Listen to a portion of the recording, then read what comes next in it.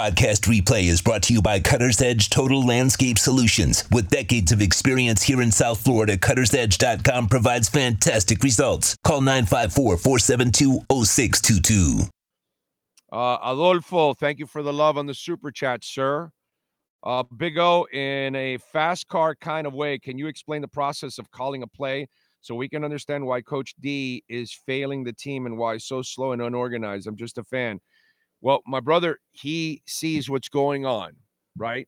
And you've got to have an idea of what the next play call is, whether it's 2nd and 3 or 2nd and 7. And you've got to have an instant thing. You know, it's got to come to mind on your play sheet how you're attacking them right away. You got to see how the defense is playing. You got to understand this corner got injured. That backup corner just came in.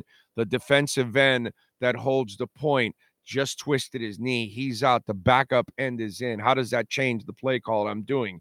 It's 2nd and 3. Do I call a pass play or do I call a run against that guy right now on the end, at the right end? What do I do? But you got to have that answer right away. One of the things that I've noticed about Mike McDaniel, you have too,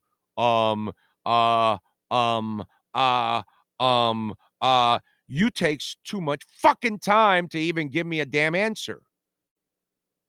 Well, do I use this play? Do I use that play? Do I use this play? Do I use that play? Okay, let me send it in. Orange 4, 7 right, Q 46 on 6. So, you know, you're sending in a play, and that's a short one. That probably takes 8 seconds to call out, and then you've only got a certain amount. So you were deciding on what play to call already, and then once you decide, you send it to Tua, and then Tua gets it, and when he comes to the line, there's 5 seconds left. There's 8 seconds left, and he doesn't have time to see if the defense adjusts to whatever the lineup comes, because once the lineup breaks, the defense reads you, and then they come apart. And then you've got to then decipher as a quarterback what the hell is going on. But if they send in the play late, it's hard to adjust the protections. It's hard to adjust the play call because you only have a check with me.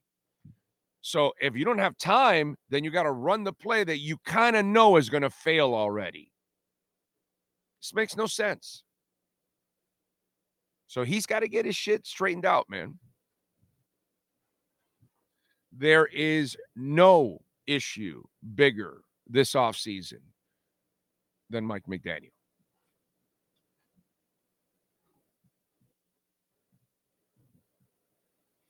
Sorry, got to adjust the stuff here. So I hope that explains it to you. But that shit's got to get fixed.